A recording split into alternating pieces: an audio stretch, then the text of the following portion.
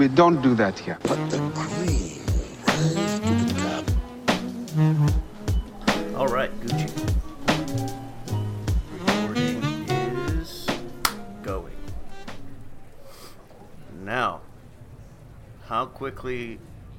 Maybe we go into this quickly like Raul Rosas did. And then we'll burn out at the end there. What? Are we going to be inexperienced as well? Well, it's only like episode 4, so yes. Yeah, absolutely. Sure. Okay, this is the Ultimate Fucking Casual. Who is the Ultimate Casual? That's me. I'm Leo. I'm joined by Chief and Nathan to discuss all things MMA. Oh... Do you guys have the outline up, or should I share? I've got it up. All right. I have it up as well. Cool. So, let's get started off the beginning. We're going to be going with... We have some other stuff, but UFC 287, I just finished watching it. Something that's semi-related is I noticed that there's an extreme decline in the quality of UFC. They are being sponsored by the Air National Guard, not the Marine Corps, so that company's in the bin. It's time to sell your stock now. Another thing... Oh, go ahead. I was just going to say, in their defense, they had to pay Trump for his annual appearance, so... Does Kid Rock get paid as well, do you think? Did you see that? It was Dana, Kid Rock, Mike Tyson, and Trump all sat together. It's a crazy picture. Well, Trump is a fight fan. One hell of a lineup. Trump is a fight fan. He's been a fight fan. I know when he had his Atlantic City hotel casinos, he used to host fights. I've seen a few. I think Roy Jones fought there a couple of times. I'm sure I've seen those fights there. Yeah, he's long in it. Yeah. Trump was one of the early UFC supporters too, when they were trying to get up off the ground, and a lot of people didn't want to take him. I think Trump hosted a couple events at his venues. Dana said before that like Trump's been like a good friend and ally to him. So I imagine like politically he's probably done some things to help Dana out as well. Might have. Wouldn't surprise me, to be honest with you. They seem to be cut from the same kind of cloth. Octagon MMA.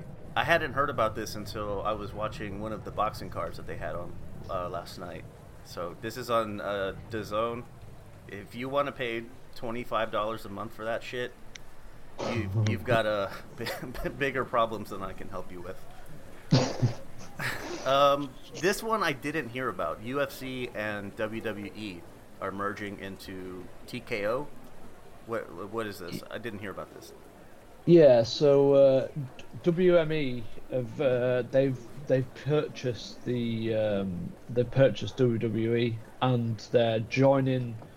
I think it's like a tax and a stocks thing, so they don't have to pay too much tax on it. Mm-hmm. They're merging the companies into the TKO parent company, but as far as the structure of the stocks and stuff go, Vince is chairman of the board, and Dana's just a board member.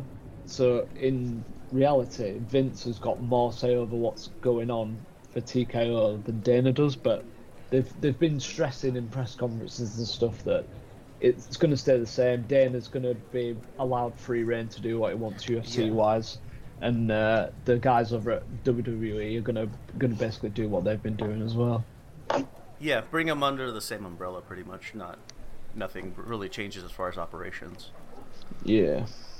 PBC is related to WME, aren't they? Or am I thinking of something else? Waddell Reed, that was their big VC. Oh, there's a rumor William Morris endeavours to buy PBC that I've just found with a quick Google. I expect that might get put under the TKO umbrella as well. Just as like a combat sports entertainment. Makes sense, doesn't it? Oh, speaking of sports entertainment, Anthony Pettis gets the majority decision over Roy Jones Jr. Oh, don't, man. What? Do you have to do this, man? Yes, we do. Because Anthony Pettis makes his pro boxing debut, and beats the living legend, Roy Jones. The guy who won't stop fighting. Yeah, long past his expiration date. Man.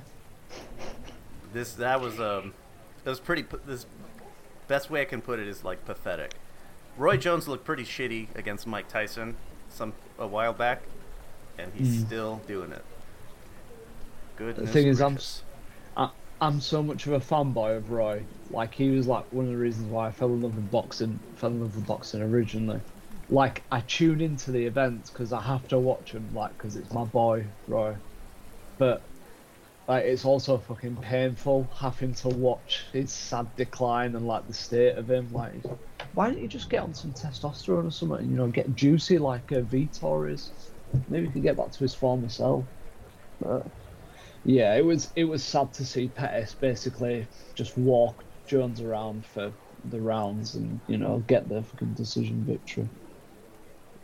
But, So I noticed this was a majority decision. Was that just like a honorary majority decision to not discredit Jones, or was it actually like reasonably close? I watched it till about round 6 or 7, and I turned it off to watch the Formula 1. And Roy, I think I gave Roy a couple of rounds, but it was more because Pettis wasn't doing a lot. Okay. might have been like a save face kind of thing. Yeah, maybe. Guys who did not need to save face, starting our recaps. Holy shit, I'm good at these transitions. Saturday, April 1st, Gamebred had a boxing event in Wisconsin where they had a lot of UFC, MMA alumni. The one that I did see very closely was Aldo versus Stevens, which ended in a draw. But That was a banger. yeah, that was a really, really good fight. Considering these guys are coming from the MMA world and they're moving into boxing, they look pretty good. I think that they look, the best compliment you can like pay to it is they looked like they belonged in a boxing ring. You know, they didn't look awkward. The styles weren't weird. It was good boxing viewing, in my opinion. Yeah, I agree. I mean, they definitely looked like they belonged, and they showed off some interesting skills. It's like the stuff they do in MMA just translated a lot better than you're used to seeing, and it was actually a really competitive fight.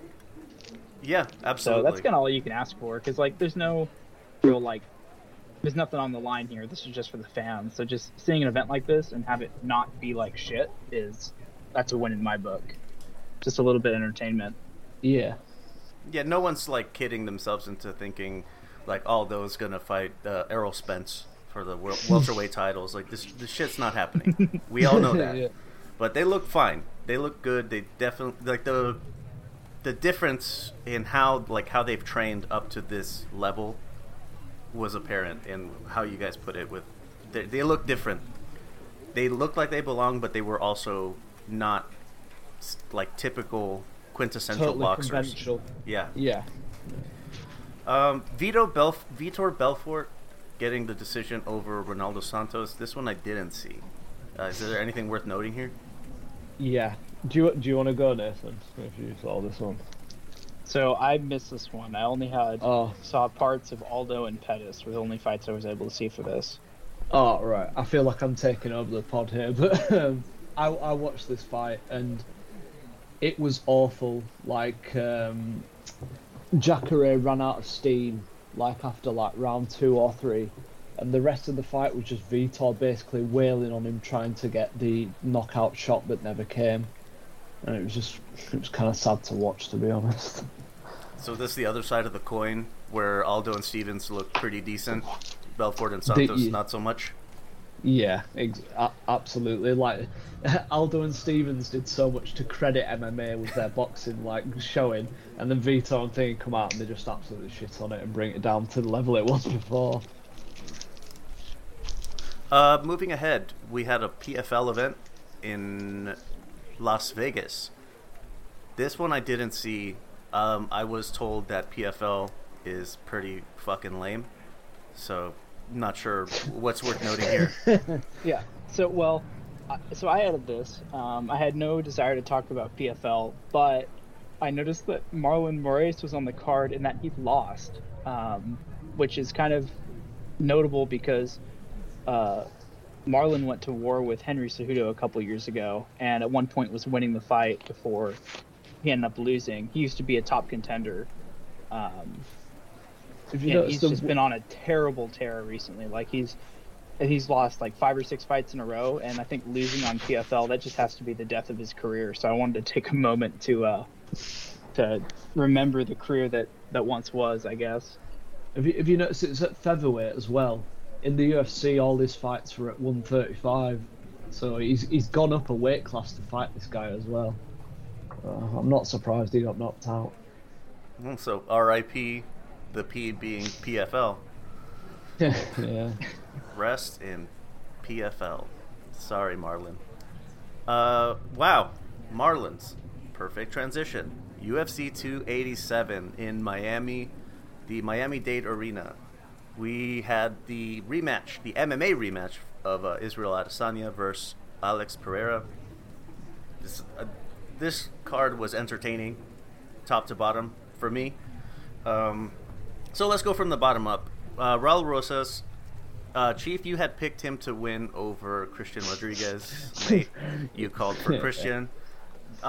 Honestly, guys, that fight was super entertaining. I think Raul Rosas is like his. He blew his load. Pause in the first round, but Christian Rodriguez kept his composure. Like they kept saying that.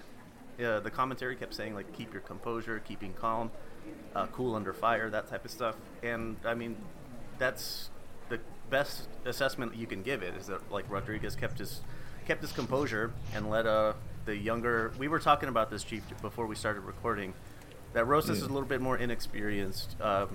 He's a younger guy, so he's still in his climb. He's still learning things. What can he take away from this fight? I think he'll go back, and I think he should focus on grappling a lot, because he seemed to be quite lost on the ground. I thought he looked a bit helpless at times. Now, whether that was the fatigue getting to him, it's hard to tell. But yeah, I think he's gonna learn about energy management, isn't he? Like blowing your load early on like that. Unless you're like somebody like Conor McGregor and you can knock guys out, you can starch them early before your gas tank runs out. It's an okay strategy, but he came up against a guy here who could just like weather the storm, and like you were saying, kept his composure. So he'll learn a lot from that fight. Nathan, since you picked Rodriguez for the win, that's, I think we'll just call it 1 point in the new ultimate scoring system. So what does Rodriguez gain from this? Like, where does he move? How far up the ladder in bantamweight does he move? Like you guys mentioned, we talked about last time that bantamweight is pretty stacked. There's a lot of guys up at the top. Yeah, it's hard to see him moving up too terribly far. I mean, this is a good win, but it's also like you mentioned, bantamweight is just so stacked. It's hard to see him moving up. I mean, he'll keep himself around. I think he's still fighting for a ranking, isn't he? Yeah, they're unranked. This fight was for a ranking, I think, or it was like meant to be. So potentially, if Yanez falls out, because we'll talk about him in a moment. Maybe that spot's open. So I mean, he may have earned himself a ranking here, maybe around 14 or 15. But he didn't look bad in this fight. But it was, I don't know if I saw much there to say, oh wow, he's going to crack the top 10 soon or go any further than that. But yeah, I mean, that's just sort of my take on him. Congrats on your ranking, but you're probably going to get wrecked by someone. Yeah, so he's unfortunate circumstances of being in a division that's really top heavy. So yeah, might not have I enough. guess if he gets a slower ways to the top, like takes some of the guys in the teens on, maybe that gives him a chance to kind of develop his game more. But it's difficult to be optimistic about his future when he's got so many great great guys ahead of him. Chief, is that a fair assessment? Yeah, it's a bit like boxing. If you imagine like the 130 to sort of 140 pound, like sort of chasm, and all the great guys that are in there. It's similar to that in MMA at the moment. You've got like 4 or 5 guys at the top who are not only good, they're absolutely elite. And you imagine that division. Henry Cejudo's coming back now. You know, he was the former champ, so it's going to be even more difficult to, you know, climb up the rankings and even challenge for a title. Well, moving up the card, this is another one that I found really entertaining. But I'm just going to stop saying that because they all were. Kevin Holland, KO3 over Santiago Ponzinibbio. First question for Nathan: was the stoppage bad? Santiago was upset with it. Was it a bad stoppage? Not at all. I mean, he was like face down on the canvas, and you know, he had the wherewithal to, you know, jump up, but that's only because the ref saved him, I think. I think Holland goes on for 3 or 4 more seconds. He hammer fists him enough to not get up anymore. So I have no problem with the stoppage personally. Was it a good stoppage, Chief? Do you agree with it? I think what the controversy is, if you watched it live, the camera angle and sort of the TV direction that showed it, I thought it was a bad stoppage at first, but then I saw the angle where you see Ponzinibbio's head like flat face to the canvas, and as soon as I saw that and you can see sort of his expression, it was a good stoppage. The ref did a great job there. He was gonna go out. It was, you know, undisputed. And it's in Santiago's like kind of best interest to sort of protest that, even if there's no way he could have continued. He's trying to show that he's tough, and maybe he got a fight taken away from him, and it's like, you know, you kind of sell it even in defeat that you know, because he was having a lot of success in that fight. Like that was an interesting fight where he was honestly winning, I would say, most of the rounds, but Holland would land a couple big shots and kind of take it away from him, and that happened every single round. So, you know, he kind of wants to sell himself as still being, you know, a viable fighter. So I understand why he protests, but it wasn't the right decision to let that continue, in my opinion. Yeah. Ponzinibbio's one of them guys as well. He throws like really wild shit, and it usually gets him into trouble. And it didn't so much in this fight, but it has done in the past. Like you say, Holland would tag him with a couple of big shots, and it'd sort of like swing the round in your mind, because you think, oh wait, he's landed something way heavier than anything that Ponzinibbio's landed this round. Yeah, something that I noticed, well, it was really obvious, was Holland's lead leg in the orthodox stance was completely trashed. And Santiago didn't seem to focus on that as much as he should have. Like, he was really buckling Holland. He could have really made something happen with that as your entry point, but didn't seem to take advantage of it. Not a bad stoppage. Yeah, like the dude was face literally on the ground, and if the ref hadn't pulled Holland off, that would have just been much worse for him in the long run. Yeah. But yeah, you gotta try to save face a little bit. Like you were able to jump up quickly because the ref pulled Holland off. Come on, buddy. Like, yeah. Totally compromised position. Now, speaking of compromising, you guys both picked Rob Font to win this one. This was a KO1 over Adrian Yanez. Both of these guys were ranked 6 and 12 respectively. Victory and defeat, or like just a little bit of praise for Yanez in his loss. His striking, his boxing is incredible. He's really good with his hands. Unfortunately, you're going to need a little bit more than that. Let's start with Chief here.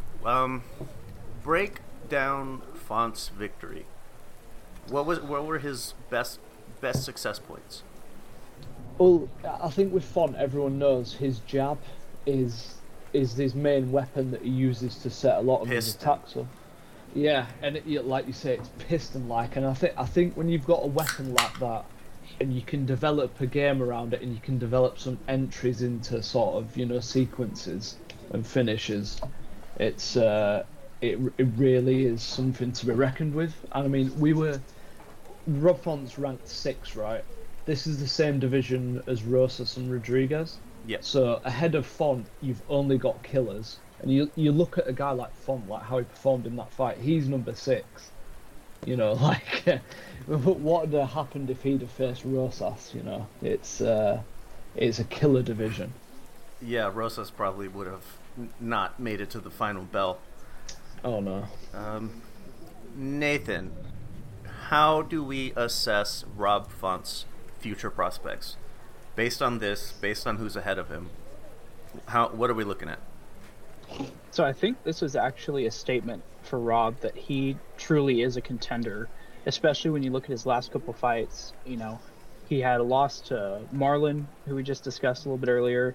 He lost to Jose Aldo. He did beat Cody Garbrandt, but, you know, kind of an older Cody Garbrandt didn't really mean much. And then he lost to Marlon Vera over almost a year ago.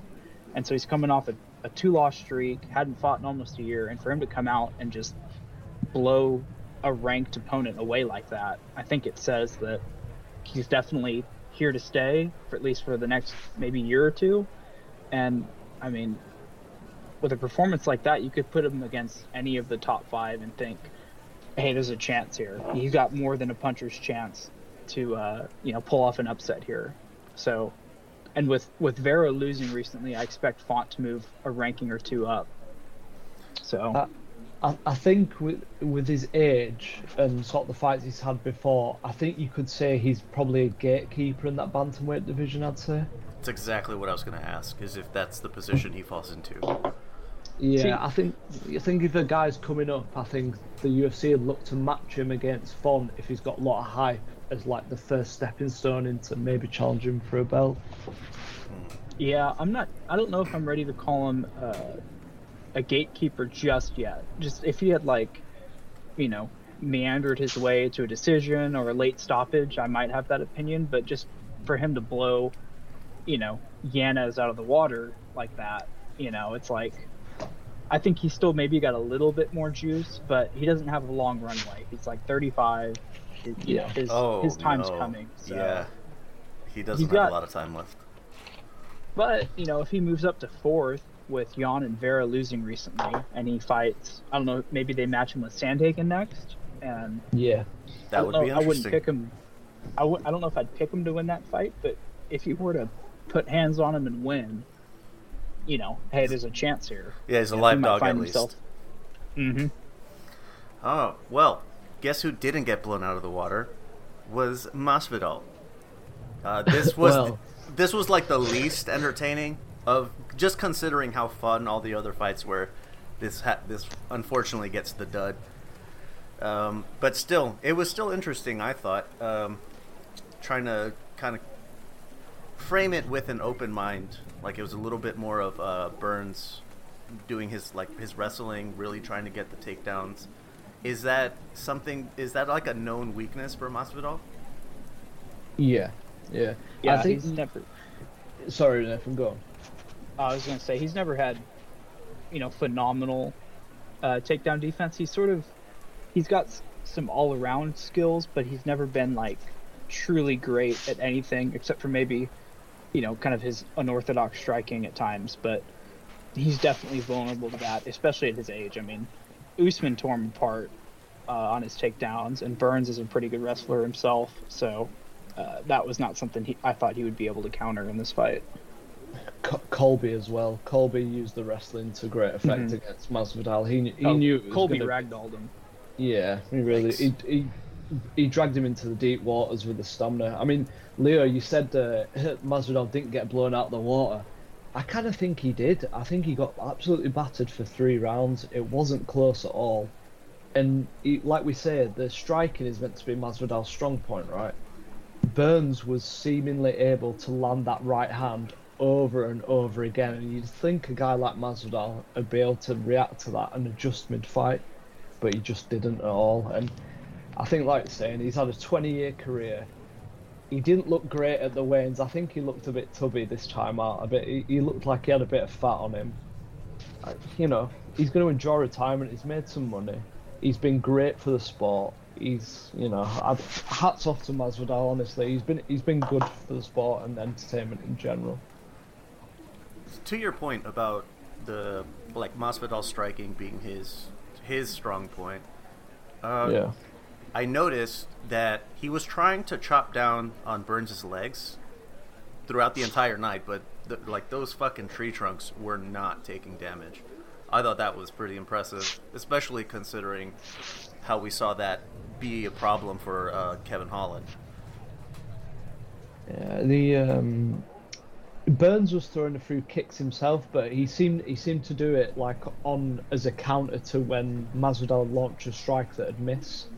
But yeah, like you say, it looked like a game plan from Masvidal, didn't it? Chop down the legal leg of Burns, and that maybe could lead to a path to victory for him.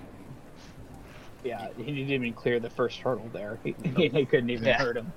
But that's a credit to Burns. I mean, Burns has really upped his game, I think, all the way around since the Usman fight. He's gotten significantly better. And his defense, I mean, he checked some of those kicks pretty good. And, I mean, he's clearly still tough as nails. So you have to give Burns a lot of credit for that. Oof.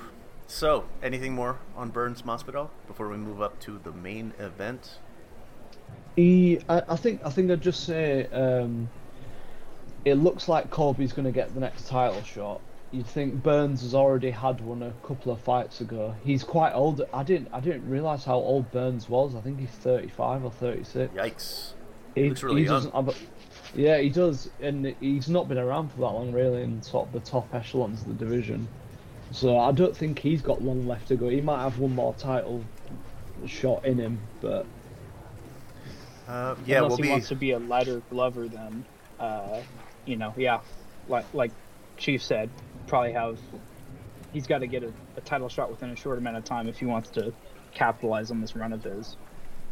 Yeah, we'll be talking on the Colby situation a little bit later. Let's hit the main event here. Israel Adesanya. So, I would like to continue to cover my own ass here. Izzy had a pretty stoic demeanor coming into it, walking up to the ring, the stare down as they were getting the final instructions, all that stuff. So all of the pre-victory stuff, he looked really stone-faced. So I'm gonna keep harping on that as the stoic Nigerian. But he gets the KO into revenge, gets the title back. I think it was Chief, you mentioned that this is kind of like a crossroads situation for Adesanya, right? Because if he can't beat Pereira, then what else is there for him to do? Yeah, this fight had ramifications for the whole division. Because I think of a guy like Robert Whittaker, he's lost to Izzy twice. But the thing is, if Pereira was champ, he could probably go up Pereira and he might have had a chance to win. But now Izzy's back as the champ again. Whittaker probably isn't going to get a title shot anytime soon. So there's all sorts of dominoes falling with this fight. I think Izzy said it himself after the fight. He sort of rope-a-doped Pereira, didn't he? He sort of invited Pereira in to throw a few shots, and then he just landed that smashing right hand, and it just completely discombobulated Pereira. Yeah, that's what they were talking about. Was he was going to use Pereira's aggressiveness against him, which is exactly what happened. Pereira had him at the fence, and letting his hands go, and then sweet counter, and that was it. And Leo, did you notice what punch he happened to be countering on that finish? Because I think that's really worth mentioning. I saw him.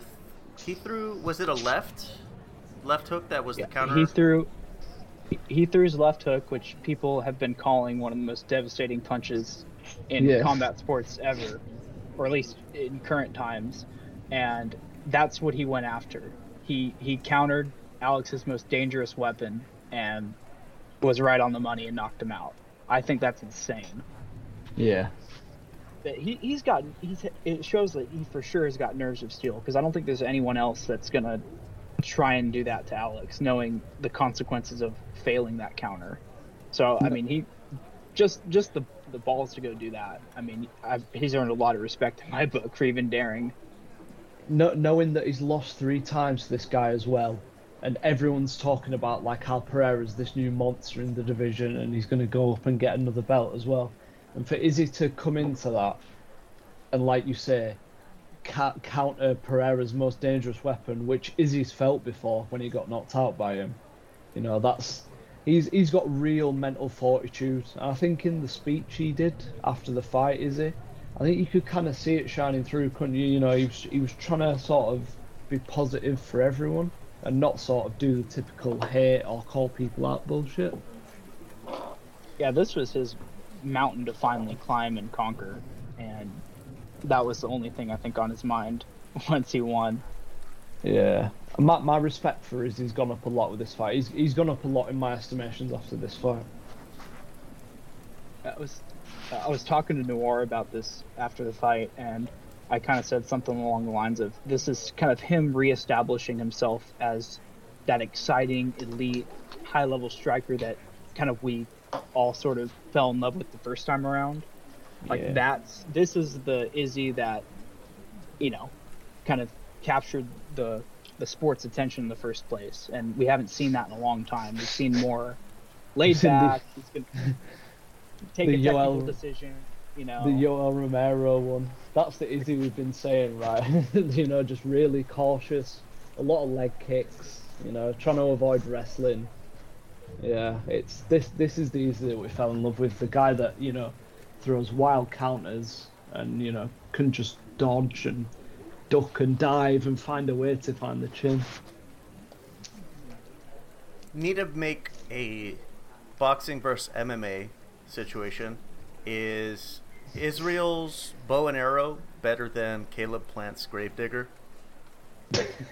Oh. What he did with the sun, did you see that, Leo? No, I didn't. I turned it up pretty quickly. So I think in their first fight in kickboxing, or the second one, the one where Izzy got knocked out, Pereira's son got into the ring, and he like laid down like mocking Izzy, Oh. you know, like pretending to be knocked out. So after he did the bow and arrow thing, Izzy, he went around the cage and he found the son and pointed him, got his attention, and then he did the same thing. He like fell on the floor to like act as if he was knocked out. It's a pretty petty thing to do with a kid, isn't it? Yeah, it is. But That's pretty yeah. funny though. It is. That's good. Yeah, I think so. I think this taunt had so much more kind of context and history behind it that in some ways it's better than, you know, the gravedigger from Caleb Plant, but just from a random spur of the moment thing, that gravedigger is going to have a special place in my heart. I mean, that was beautiful out of nowhere kind of thing, but this was awesome too. I love that. Good stuff. Yeah, that was great. Izzy, I didn't know his name for a while. Obviously, when I got him mixed up with Usman, but still, like, it's he's great, really great to watch, really fun. Anything more before we move into our previews, which there's not a whole lot of them. Yeah, it looks like Pereira's going to go to light heavyweight, and do you think he can become champ up there, Nathan? Absolutely, depends on who he gets though. I think him versus Yuri would be an awesome fight if they ever get matched up. Yeah. I think he has a chance of dethroning Hill. I think he still needs to work on his wrestling. We didn't see that any in this fight, but going forward, that's still going to be a concern for him. Did you see something about him moving up? I was really curious to see if there was going to be any trilogy talk for how many the UFC's had in recent years. Izzy came out and said he's not interested in the trilogy fight at all. He said he's. Oh yeah. Okay. If he wants it, he needs to go away and build up a few wins and come back for it. But I think the cut to 185 was already killing Pereira. I mean, the weigh-in the other day, man, he looked drained. I mean, apparently he gets up to 220 pounds when he rehydrates. which is just insane. I mean, if he does really wear that in the ring on fight night, he's going to be a light heavyweight when he goes up. That's 15 pounds he's going to be cutting. So to have that sort of size advantage at middleweight, it's kind of absurd, really, isn't it? Yeah. Well, if that's the case, and that's what Izzy said, then he definitely should be moving up. I mean, he's going to be a different animal at light heavyweight. Oh, yeah. Bit more of a natural weight for him. Oh, yeah. Like you mentioned, the jury fight, that is just a striker's wet dream, isn't it? That would be an awesome fight to watch. Now, real quick before we move on, I wanted to ask you this, Chief. So one thing I noticed about AP in these last two fights is, I think, a bit of a weakness in his style, and it's how kind of stiff and upright he is. Because, like, when in the first fight, at the end of the first round, when AZ caught him with that overhand, it was, like, real similar to what just happened last night. It's like he's thrown this left hook, and his right hand is almost like down by his waist, and his chin's way up in the air, like he's like a statue standing up there. And when he gets hit, he doesn't ever go to cover up at all. He just kind of like leaves his hands down there. And I'm just wondering, if he ends up going against Yuri, do you think that's going to be an issue? Yeah, I do. I think that's just like bad fundamentals, isn't it? Like, he hasn't been taught to keep his hand up and tuck his chin. I think he could really benefit from maybe bringing a boxing guy into the camp and having him adjust them things. But he's old enough now, it's probably already cemented in him. So like you say, Yuri's probably watching some footage before their fight, and he'll see that, and he'll think, well, can I sneak a head kick in here after he throws the left hook, or can I go to the body and then unload to his head because he's got his hand down? I wonder if the reason he's been able to get away with it for so long is just because people fear that left hook so much, like they wouldn't even dare try and step into it. Yeah. So I wonder if that's allowed him to get away with that. Stepping into it, I don't know. It seems like standard procedure. Try to cut off cut as much power out of it as you can. I think Pereira's definitely one of them guys where people fight him scared, if you know what I mean. People going against him not to get knocked out, and they're overly cautious. Yeah, Mike Tyson type of shit, right? Yeah. Okay, let's move down to our previews. UFC Fight Night. This is in Missouri, I guess. Max Holloway. This is a featherweight fight. Max Holloway. I've seen this guy's name around for quite some time, and Arnold Allen, they rank 2 and 4 respectively. Is Max Holloway really old? I want to say, would he be early 30s now, or just 30? I think Max Holloway. And maybe I want to say he's early. I probably have only it mixed 31. Up with someone else. Oh my gosh. He's been around forever. I mean, Leo, just a bit of background. When McGregor was coming up on his tear in the UFC, he fought Max Holloway when Max was like a kid at the time. I think he was like 18 or 19, and it was like a really great fight. Conor beat him, but it was like a really good. You go back and you watch it now, and you think of like the paths that both of those guys have gone on since that fight. Because Holloway was the featherweight champ for ages. He beat Aldo twice, and he was just picking off contenders for a little bit. I like Max. He's one of my favourite fighters. He seems like a really good guy as well. Is Arnold Allen anything to worry about, Nathan, or is Max pretty comfortable here? Only because Holloway's been through the ringer recently. Like he lost all 3 fights to Volkanovski, and when a guy gets kind of locked into a bunch of fights against the same guy within a short amount of time, I feel like their styles sort of get simplified around that one guy they're trying to prepare for. Think of like a Figueiredo and Moreno. You see how Figueiredo kind of his skills really condensed and got almost regressed in a way. I think Holloway is not going to fall into that trap, and I think he should win this fight. But I think that's something to watch for. And also, even though he's only 31, he's been around for so long. You wonder if he might age a little quicker than you'd expect. Yeah. It's just something to keep an eye on going forward, I think. Alan knocked out Dan Hooker last time out, and that's like a good name to have on your record. Alan's a good striker. I think he will pose some problems for Max, but I think Max will get the win. To be honest, I think he's got enough striking ability to beat Alan. I think Alan also did beat Calvin Kattar right before Hooker, so he's on a bit of a. He's definitely paid his dues to get into this fight here. Yeah. Another featherweight matchup. Edson Barbosa, ranked 14th, versus Billy Quarantillo, who is not ranked. I don't know either of these names. What's the scoop? Barbosa, he's one of my favorite guys. He's got one of like the most famous knockouts in UFC history. It's a spinning wheel kick he lands on a guy, and the guy just goes stiff, stood up, and falls over. It's pretty amazing. He's a fantastic striker. I think we were talking about this last time out. He's the only guy to stop people with leg kicks, body kicks, and head kicks. Oh yeah, that's right. He's second only to Justin Gaethje in the leg kicking department. Like, they're phenomenal leg kicks. Yeah. Fun. So another spinning kick to stop Quarantillo. That's fun. Yeah. Is Corn? I feel like we've talked about this guy, or if not, he sounds familiar for some reason.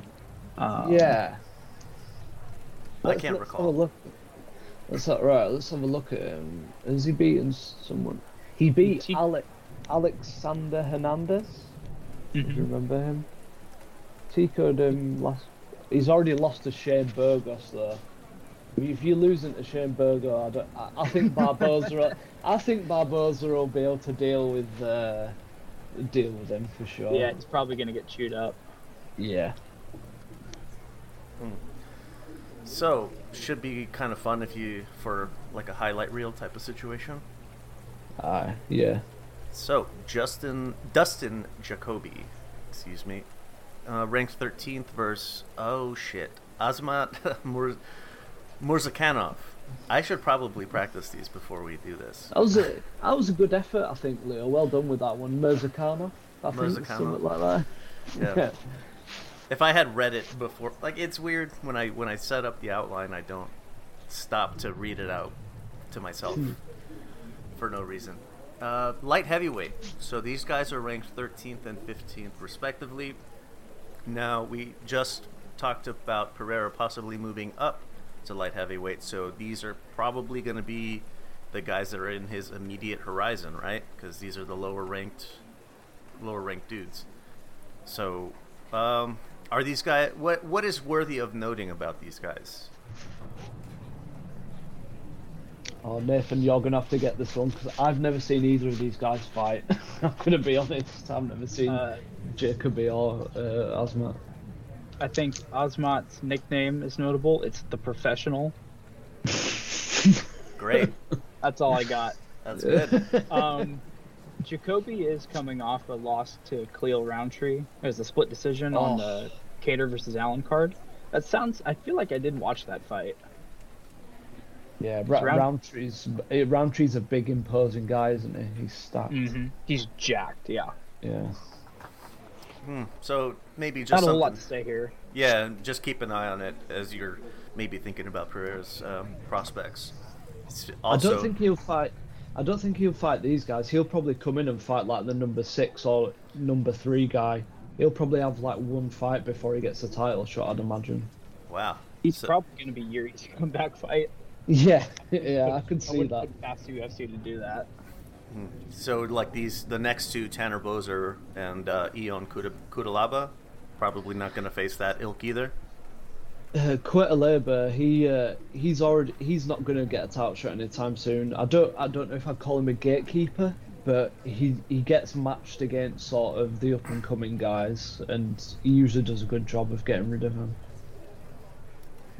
Now, another bantamweight fight to talk about: Pedro Munoz and Chris Gutierrez, 9 and 13. So we had on 287, obviously, Christian Rodriguez get the win. Rob Font, ranked 6th, gets the win. Yanez, ranked 12th, drops the ball. How do these two fit into the landscape? Because obviously, like the top 5 is Killer's Row. So Pedro might actually have a bit of an argument from, like, maybe proving himself and moving up, because his last fight was against Sean O'Malley, and that fight ended in a no contest because of an eye poke. But before that eye poke happened, he was beating O'Malley. Now, you don't know if that's O'Malley feeling him out and not really engaging, kind of waiting for a counterpunch, but Pedro looked good prior to the stoppage, so there might be something there. I definitely would keep an eye on this fight to see how much of that is legit, because he hasn't fought since then. That was... it was a while ago. 9 months ago. Yeah, 9 months ago. It was last July. So... Yikes. Would you, Nathan, would you stretch as far to say that O'Malley was downloading the data before the eye poke? Oh, definitely.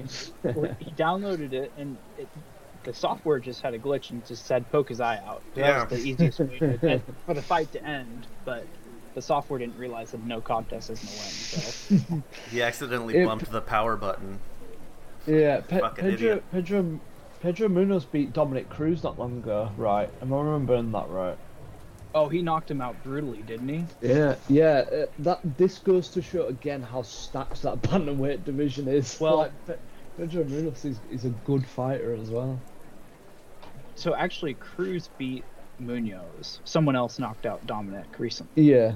Semi-recently. Oh, Marlon Vera did. That's what happened. Yeah. Okay. Is anything Gutierrez done noteworthy? I've seen him fight. Let me try and find out what card it was. I've seen him fight before. Frankie Edgar, that's the one. He KO'd him with a knee, didn't he? It was a brutal one. Do you remember it, Nathan? It sounds... Yeah, that was Frankie Edgar's retirement fight, wasn't it? Yeah, I was just going to say, I think he retired after that, yeah. Anything more to add before we move down the list? Not from... I'll just say, I don't think we really talked about it enough. I'm extremely excited to see Holloway back, and I'm even more excited to see him fighting against a guy that isn't Volkanovski again. I know he got a win under his belt against Cater last time out, but Max is he's a really fun fighter to watch. So this to be a fight night card. This is a great fight night card. Honestly, this is a really good fight night card. Does it have the caliber of a numbered event? Not quite. Probably not, but some of the talent that's like a lot of these guys that are on here would be main card on a pay-per-view one, for sure. Cool. So it's not like some of the other fight night cards that we've kind of skipped over recently. Yeah, this one's high quality compared to a lot of them. So that's kind of fun. What isn't fun? Bellator 294. Nothing at all worth talking about on this one. This one's on April 21st, and they're doing another one the next day, April 22nd. Bellator 295. I don't know. It's like a Hawaiian sort of thing that they're trying to pull here. The two that I have highlighted were Chief. You wanted to mention these: Aaron Pico versus Otto Rodriguez, a featherweight fight, and Kyoji Horiguchi and Ray Borg, a flyweight fight. Well done on the pronunciation there. That was better than the last one. Yeah. Aaron Pico was this young prodigy, maybe a bit like Rosas. He was this young prodigy coming up that had all this hype, and everyone thought he was going to be like the next killer in the MMA. But he had a couple of defeats in Bellator, and I think he's sort of finding his feet again now, and he's put a few wins together. He's got great skill set, and he's exciting to watch. So this will be a fight I tune in for. And the Ray Borg one, Horiguchi's a good fighter. I think I've seen him fight a couple of times before. But Bog's not that exciting. Not that exciting. I'm not gonna lie. His highlight of his career is probably that him getting submitted by Mighty Mouse. You know, that crazy flying one that he did. That's probably like the highlight of his career. When he did the suplex into an armbar. Yes. Yeah. Oh exactly. man, that was super cool. Yeah, that's probably the highlight of Ray Boggs' career, being the guy that happened to. Being honest, I'm not wrong, Nathan, am I? No, you're not. That's the only reason I know who he is because he pulled that crazy stuff off. Also, there is another reason we know him. Do you remember when Connor threw the dolly at the bus when Khabib was he in the bus? He was in the bus, and apparently he got his eye scratched by the glass. Yikes. Apparently, and he had to pull out the fight next day. He didn't fight. Wow. So yeah, he's known for being the guy that stuff happened to. Yeah. So he was defeated by Conor McGregor as well. So that's unfortunate. Sorry, Ray. Hope I don't run into you anywhere. Well, he's going to be living it up in Hawaii, so I'm sure his worries are much fewer than ours. Other than that, not much to mention, unless you're really itching to talk about Bellator, Nathan? No, I have nothing to add. All right. I do think the Pico fight is worth watching, though. Pico. All right. That's worth turning into. Cool. Same night, UFC Fight Night at the Apex in Las Vegas. Ranked 3, Sergey Pavlovich versus ranked 4, Curtis Blades. Yadong Song ranked 8th, and Ricky Simon ranked 9th. Brad Tavares and Bruno Silva. These are heavy bantam middleweights. So for the heavyweight one, this could end up being a final eliminator for the next title defense after Stipe, because I think John Jones is going to fight Stipe next. So whoever wins this, it might be a fight eliminator for that, I think, potentially. And whoever wins this fight is going to get absolutely executed by John Jones. Yeah. Poor fellas. So they're fighting for the honor of being a John Jones victim. I feel like we shit on people quite a lot on this podcast, don't we? we go hard at people. Maybe not that bad. I don't think so, anyway. Well, hey, if Curtis Blades wins this fight and he goes and beats John Jones, then we can apologize to him. I will call him myself. We're on first name basis. I'll send him a handwritten letter. The other two, bantamweight, so the ranked 8 and 9. Bantam seems to be well represented today. We've talked about 6, 12, 9, and 13. So, Song Yadong has got a loss to... Last time out, he lost to Corey Sandhagen. It was a doctor stoppage. But he's tough as nails, and he's got good striking, if I recall correctly. And he beat Marlon Moraes as well, and that's a good name to have on your record. And he beat Vera as well, or that's who you meant. You meant Marlon. He beat Marlon Moraes as well. Yeah. So he's got both Marlons down. All right, so he's pretty solid then. Should be fun. Is Ricky Simon? I mean, he's got 2 first names, so. Yeah, fuck that guy. Can't trust him. No, Simon's good. He's got skills. I don't think he's got much. He doesn't have the same resume, but I mean, he actually. Ooh, this is interesting. He beat Ray Borg back in 2020 on the Smith versus Teixeira Ray fight. Borg, the guy that stuff happens to. He lost to Rob Font as well. Ricky Simon did? All the way back in 19. Yeah. Ricky Simon lost to Rob Font. Interesting. Decision. Yeah. Huh. Interesting. So this might be like a crossroads kind of situation for these guys then.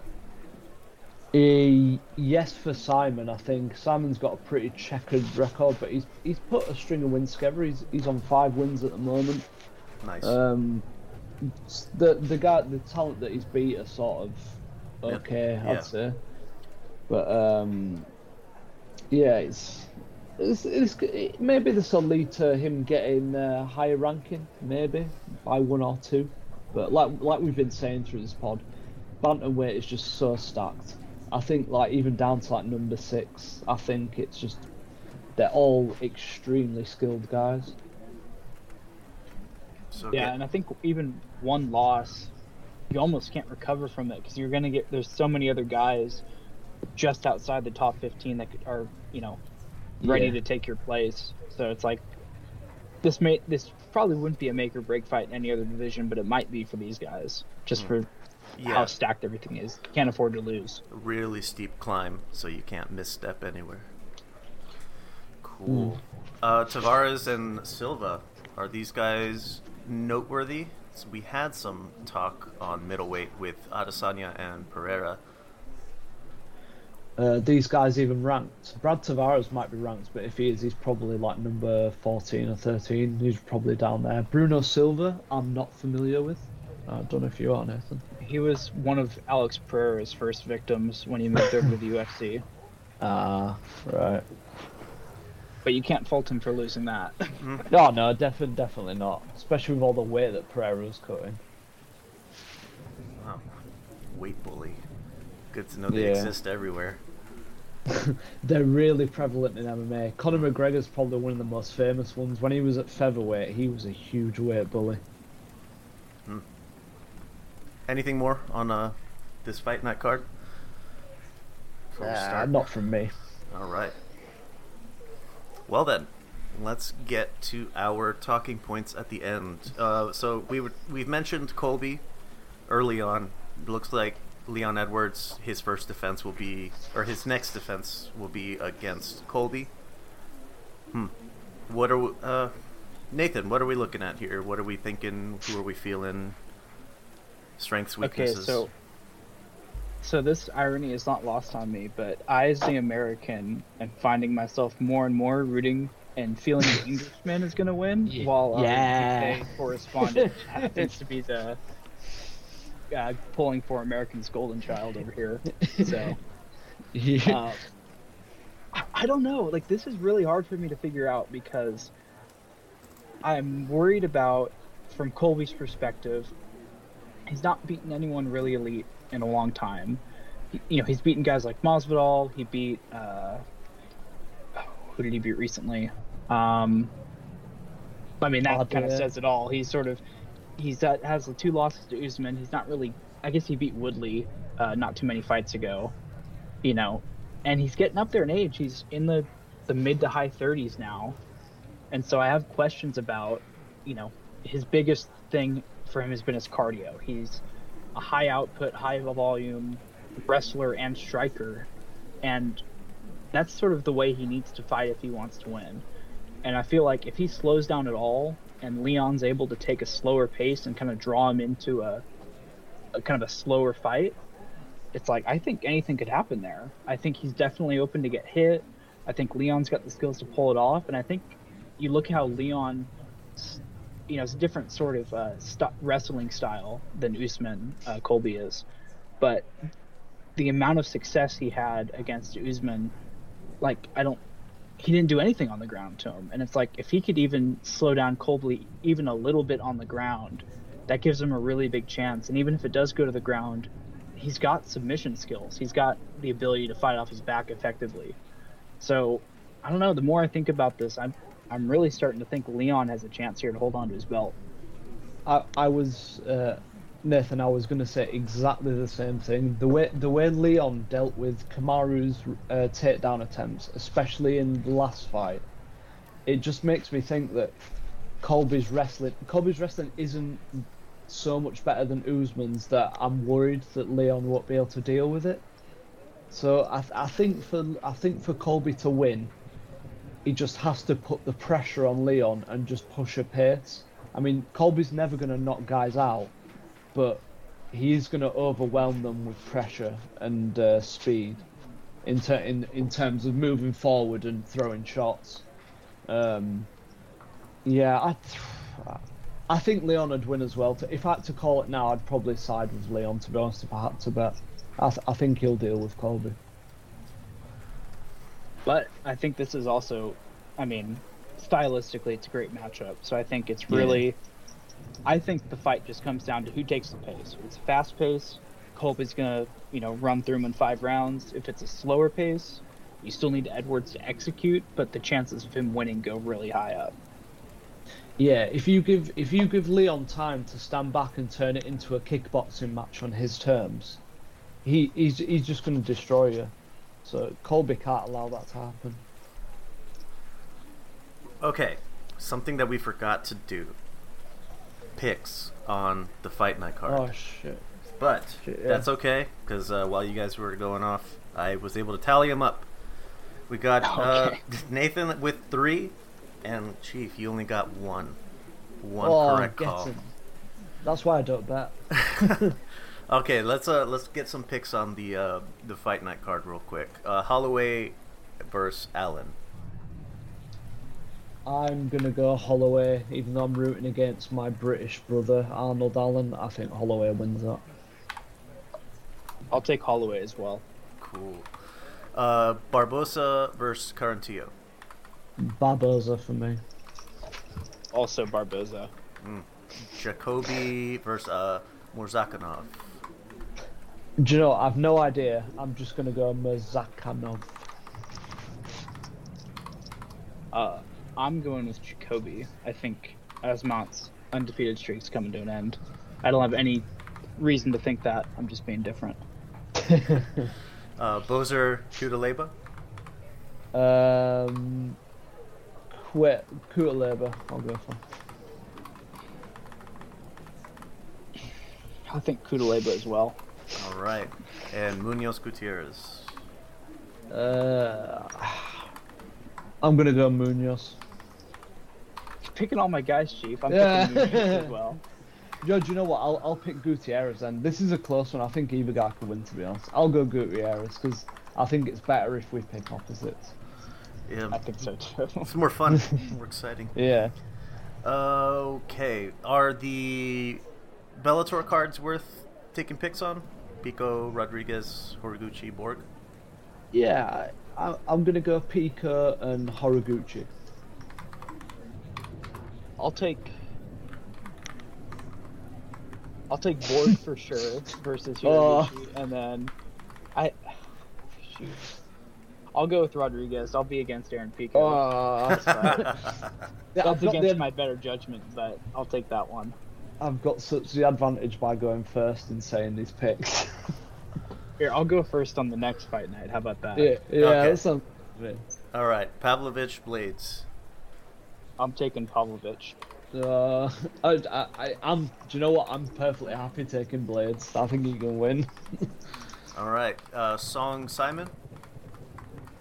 I'll take Ricky Simon. I'll take Song. All right, and Tavares Silva. I'll take Silva. Yeah, I was gonna take Tavares anyway, just because I know his name. You're gonna take Tavares? Yeah. So we're Okay. completely opposite on this card. All right, and so we talked about Edwards and Colby. Darren Till is gonna start a boxing career. I mean, he said that. I think he's taking a break more for like his mental health and his. I don't know if he lives the life of a fighter anymore. I get the impression his discipline's not quite lacking. Who's he going to fight if he goes to boxing, and what weight is it going to be? Because he's been fighting at middleweight, 185, so that'd be, nearly cruiserweight in boxing. Cut down to light heavy, 10 more pounds. Yeah, like 170 used to be a struggle for him. Maybe 175 is doable for him. I think it probably could be doable for him, but I don't know who he's going to fight. Or is he going to do like celebrity style stuff? Is he going to be like Jake Paul or something? Low level, notable names. I think 175 is a horrible mistake because let's say he wins and does well. Like, he's got Bivol, he's got Kuturbiev. He's never gonna fight them guys though. Yo, hell no. Probably not. But what I mean, even a guy like Callum Smith could knock him out cold. Well, I don't know about Gilberto Ramirez. Perfect. They maybe could do like a 190 catch weight since Zurdo's shitty at making weight. Yeah, Till's pretty similar, to be honest. He for his title shot, he said after the fight, he lost to Woodley, and he basically said his camp preparation was just all about losing weight. They barely did any sort of skills and practice. It was just getting down the weight. Poo-poo. Yeah. Also, interesting note, apparently Masvidal reached out to Darren Till about going into the game-bred boxing sort of thing. Ah, that makes sense. I could see that happening. You think Gamebred might continue on with stuff? What's it? The football player Le'Veon Bell. He's still fighting, so I don't know that type of situation. I think Uriah Hall said he was going to continue boxing. That makes he's the same weight as Till, isn't he? Uriah Hall. Maybe they could fight. Yeah, there's plenty of reasonable options that aren't maybe he'll murder. Maybe he'll fight Roy Jones. Well, we don't need to keep you up late nights for that shit anymore. Right. Now, we've mentioned it before. Tank, Gervonta Davis, Ryan Garcia. This is a big fight in boxing. Two really high-profile quasi-celebrities. So, let's get predictions here. Who wins? How do they win? If it's not a decision, what round do they win? I think Leo, you're already team Ryan, aren't you? I think in the boxing server. Yes, but not because I think he's going to win. It's I want him to win. Yeah. I think Tank's going to win too. Like we were just talking about it in SP a while ago. Actually, you think about it, Ryan's best win, Luke Campbell, is a Luke Campbell who dropped him, and past his prime. He was past his prime as well. Yeah, you could say. Ryan's. I'm not trying to diss Ryan's skills, and he's got great hand speed as well. I just think a guy like Tank, who has been fighting better quality opposition and has been in there consistently, doing camps, getting down the weight, preparing for guys, and he's got that unbelievable knockout power, and he's got great boxing ability. He can find your chin. He makes openings. I just don't see. I can't envisage a world where Ryan beats him. I really can't. Nathan? Well, what are you picking though? Like what? Chief? Oh, Tank KO. Tank KO. Yeah. Tank KO. What round? What? You could even give a range. It'll probably be for round 9. I know that doesn't sound too specific, but it usually takes Tank like 2 or 3 rounds to get into a fight, doesn't it? It takes him some time, yeah. Yeah, so if I had to pick one, I'd probably say round 7. 7? I'll just give it 7 to 9. Yeah. All right, Nathan, who do you got? So, my instincts say to go with Tank. If you look at him, he's just the more complete all-around boxer. He's got sort of everything you could want and more. But the issue, I think I remember talking about with RGF on B-Sides, is he's not fought anyone, first of all, that's this fast, but he's also not fought anyone with this kind of one-shot power that Ryan's got. And it makes this fight really, really interesting for the first 6 rounds, because like Chief said, Tank's a slow starter, but on the other hand, Ryan, he kind of kicks off the canvas pretty quick, and he gets after people. And for a guy that relies on timing as much as Tank does, it might take him a little even longer than normal to get the timing down for someone who's got that kind of hand speed. And he's got to be cautious about it because Ryan could put him out if he gets careless. So I think it's super interesting. I don't think this is going to be some kind of a boxing masterclass from Tank. I think he's going to have to go through a little bit of adversity early on, but I just think in a 12-round fight, I think Tank's probably going to take it. I think he's going to take it late, like 10 through 12, probably round 10 if I had to pick one round. But that's sort of my read on it. But like if Ryan goes out and knocks him out in like the 5th round, like I could absolutely like see that happening. So I don't know. Interesting calls here. And haha, I'm gonna withhold mine because you're gonna have to go over to B-Sides Boxing if you want to hear it. Promotion there. Yeah, the pivots. Sliding in. The pivots Nice. for the plugs. More extensive talk on Tank Ryan. A lot of other shit going on. Sebastian Fundora, the fucking slender man of 154, got stopped last night. Holy titties, that was super fun. A lot of other boxing shit going on. So besides boxing in Espanol, other shows that we've got on the network, friends of ours, Real Deal Cinema and The Ring Gang. So you go to our site, lvxentertainment.net, if you want to check that out, where you can also see my overdue by about a week monthly entry on Wayside Monthly. I'm going to try to get some MMA into that. I'm going to try my best. But that's it for us. Parting words.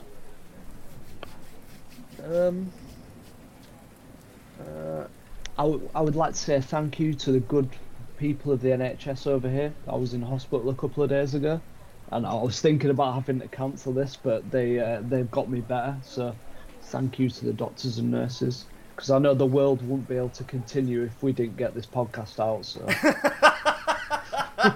I was wondering where you were going with that. Like I was gonna say, like, why do you get so fucking nice at the parting words every time? Like you dump on everybody throughout the card or throughout the outline, and then at the end, oh, everyone have a wonderful week ahead. I love you so much. Happy Easter. Positive energy. I'm trying to spread positive energy around the world, guys. Just not to any of the UFC fighters we talked about. Just not to any of them fucking bums who put their lives on the line. For our entertainment. Yeah. Oh, jeez. Nathan, parting words? Parting words. Shout out to my boy Aces for giving us Masvidal's new nickname. He's now known as Wasvidal. That's a great one. Oh, so shout out to Aces for. Oh man, that's fun. Oh shit. Let's see. My parting words here. We need to put out a like all hands alert to the police in the UK. Senior MMA correspondent Brock is missing. We haven't heard from him in a few weeks. Yeah. Wasvidal. Jorge Wasvidal. Oh. That's fucking good. I'm sorry for interrupting you, man. No, it's fine. It's too good. That is really, really fun. Aces he's a blast. When we're on Boxing in Espanol, he's great. When you can hear him riff, like in his native language, he goes off. It's fucking fun. Yeah. That's great. All right, boys. That's going to do it. And it's been good, peace. Yeah, peace. Yeah, it was a good one, guys. Have a good week. You too. Happy Easter. Spread positive energy, guys. Positive energy in a basket. Alright, I'll see you later, guys. Peace. See y'all. See ya. Thanks for listening to this episode of our podcast. If you have any questions or comments on what was discussed, or have a topic you'd like to hear on the podcast, you can leave a message on our unattended phone line at 833-589-7637. That's 833-LUX-PODS. For more shows like the one you just listened to, go to lvxentertainment.net.